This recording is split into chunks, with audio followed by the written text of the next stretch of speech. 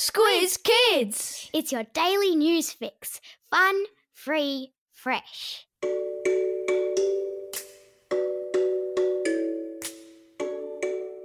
Good morning and welcome to Squiz Kids, your fresh take on what's happening in the world around you. I'm Bryce Corbett.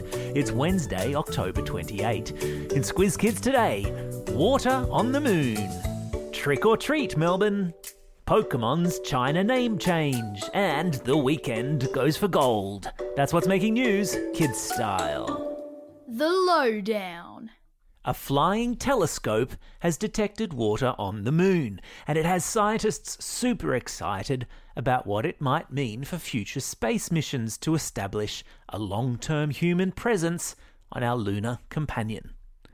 NASA, the American Space Agency, has its very own Boeing 747 airplane called Sophia, equipped with a super strong telescope. The plane flies up to altitudes of 45,000 feet, high above the Earth, so that the telescope can have a clear view of the moon and far out into outer space. On one of these flights, Sophia's telescope found the unmistakable signs of water on the moon's surface. We don't know how it got there, we're not sure if it's water you can drink, and it's not entirely clear how much is there. But as countries around the world make plans to send humans up to the moon and possibly stay there for long periods of time, it's a good sign that there might be water for astronauts already up there. Mind blown.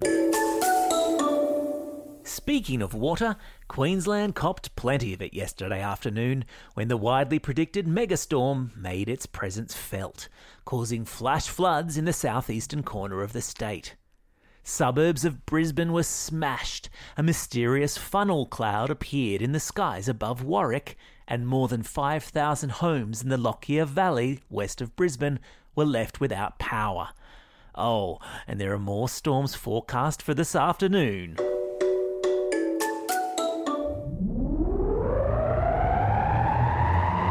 Spin the globe. Each day we give the world globe a spin and find a news story from wherever it stops. And today we've landed in China, where the gaming company Nintendo has changed the names of some of its most popular Pokemon characters to ensure the game doesn't get banned by China's sensitive government censors. For Chinese players of Pokemon, Hooligan Panda will now be known as Domineering Panda, because Hooligan was thought to be a bit too rebellious for China's famously strict government.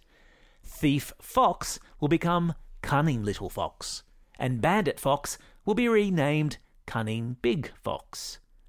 All video games that go into China from other countries have to pass through censors, who are people whose job it is to decide whether or not something is appropriate for Chinese people to see, read, or, in this case, play. It's estimated there are 620 million gamers in China. Wow, that's a lot of Pokeballs being thrown around.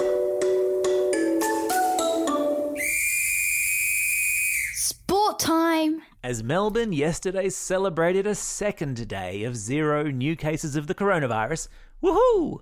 Prompting the Premier, Daniel Andrews, to announce trick-or-treating was allowed this weekend, as long as it was socially distanced. Woohoo! The city was also digesting the equally happy prospect of a Boxing Day test at the Melbourne cricket ground with a real-life crowd made up of real-life people.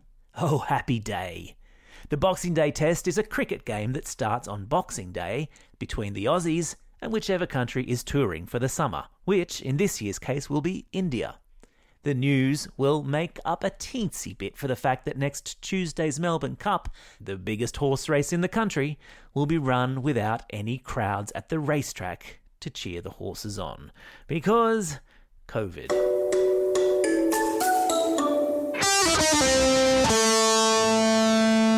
Pop Culture Corner. Chart-topping singer The Weeknd and the rapper Roddy Ricch are the clear favourites going into next month's American Music Awards, having both snared 8 nominations each. Hot on their heels is female rapper Megan Thee Stallion with 5 nominations. And if these names are as foreign to you as they are to me, then we're both in the same boat. Squiz Kids ambassador Flynn of What's Up Fox fame tells me Roddy and Megan are nevertheless hugely popular. Names you might otherwise know nominated for an AMA include Justin Bieber, Billie Eilish, Aussie group Tame Impala, Go You Good Thing, the Jonas Brothers, Dua Lipa, and Taylor Swift. Tay-Tay is aiming to break her own record for the most number of AMAs. She currently is the proud owner of 29 of the awards. The winners will be announced at a socially distanced awards ceremony on November 22. Rosie's recipes. Every second Wednesday, we stick our head into the Squiz Kids' kitchen to see what Rosie's been cooking up. And today, in honour of all our friends in Melbourne, it's Rosie's No Restrictions Jam and Cream Donuts. As Melburnians ran out this week to buy up all the donuts in town to celebrate the 0 new cases of coronavirus, Rosie thought it would be a great idea to dedicate this week's Rosie's recipes to the wondrous donut. And to all you amazing Melburnians for being so strong and so patient. Because who doesn't love a donut? The recipe plus photos of the process are all on the Squiz Kids website. And remember, if you have a recipe you love to cook and you'd like Rosie to feature in this segment, send it to squizkids@thesquiz.com.au. And a huge thanks to all of you who have sent recipes in already. We're working our way through them. Time for the quiz. This is the part of the podcast where you get to test how well you've been listening. Question number 1. What was found on the moon that has scientists very excited? That's right, it's water. Question number 2. What popular video game has changed the names of some of its characters for the Chinese version? You got it, it's Pokemon. Question number 3. At which famous Australian sports stadium is the Boxing Day Test played every year? Yeah, it's the Melbourne Cricket Ground, or the MCG.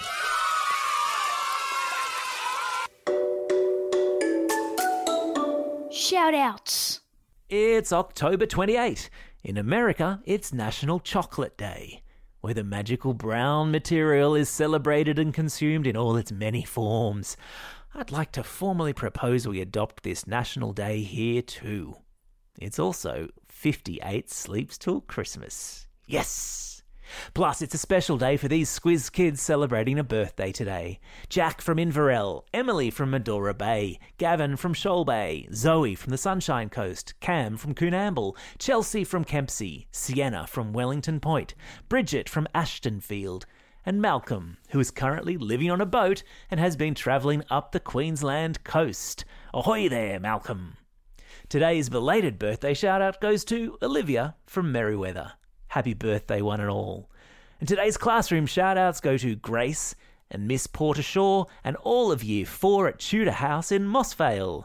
Stage 2 at Alexandria Park Community School. Class 3-4 Brown at Tennyson Woods Catholic School. 4 Blue, 4 Gold and 6 Blue from St Joseph's Moorebank. And Class 3-4W at Oak Flats Public School. Don't forget, if you've got a birthday coming up and you want a shout-out, or if you're after a classroom shout-out, drop us a line at squizkids@thesquiz.com.au. Well, that's all we have time for today. Thanks for listening to Squiz Kids. We'll be back again tomorrow. In the meantime, get out there and have a most excellent day. Over and out. Squiz Kids is proudly supported by the Judith Neilson Institute for Journalism and Ideas.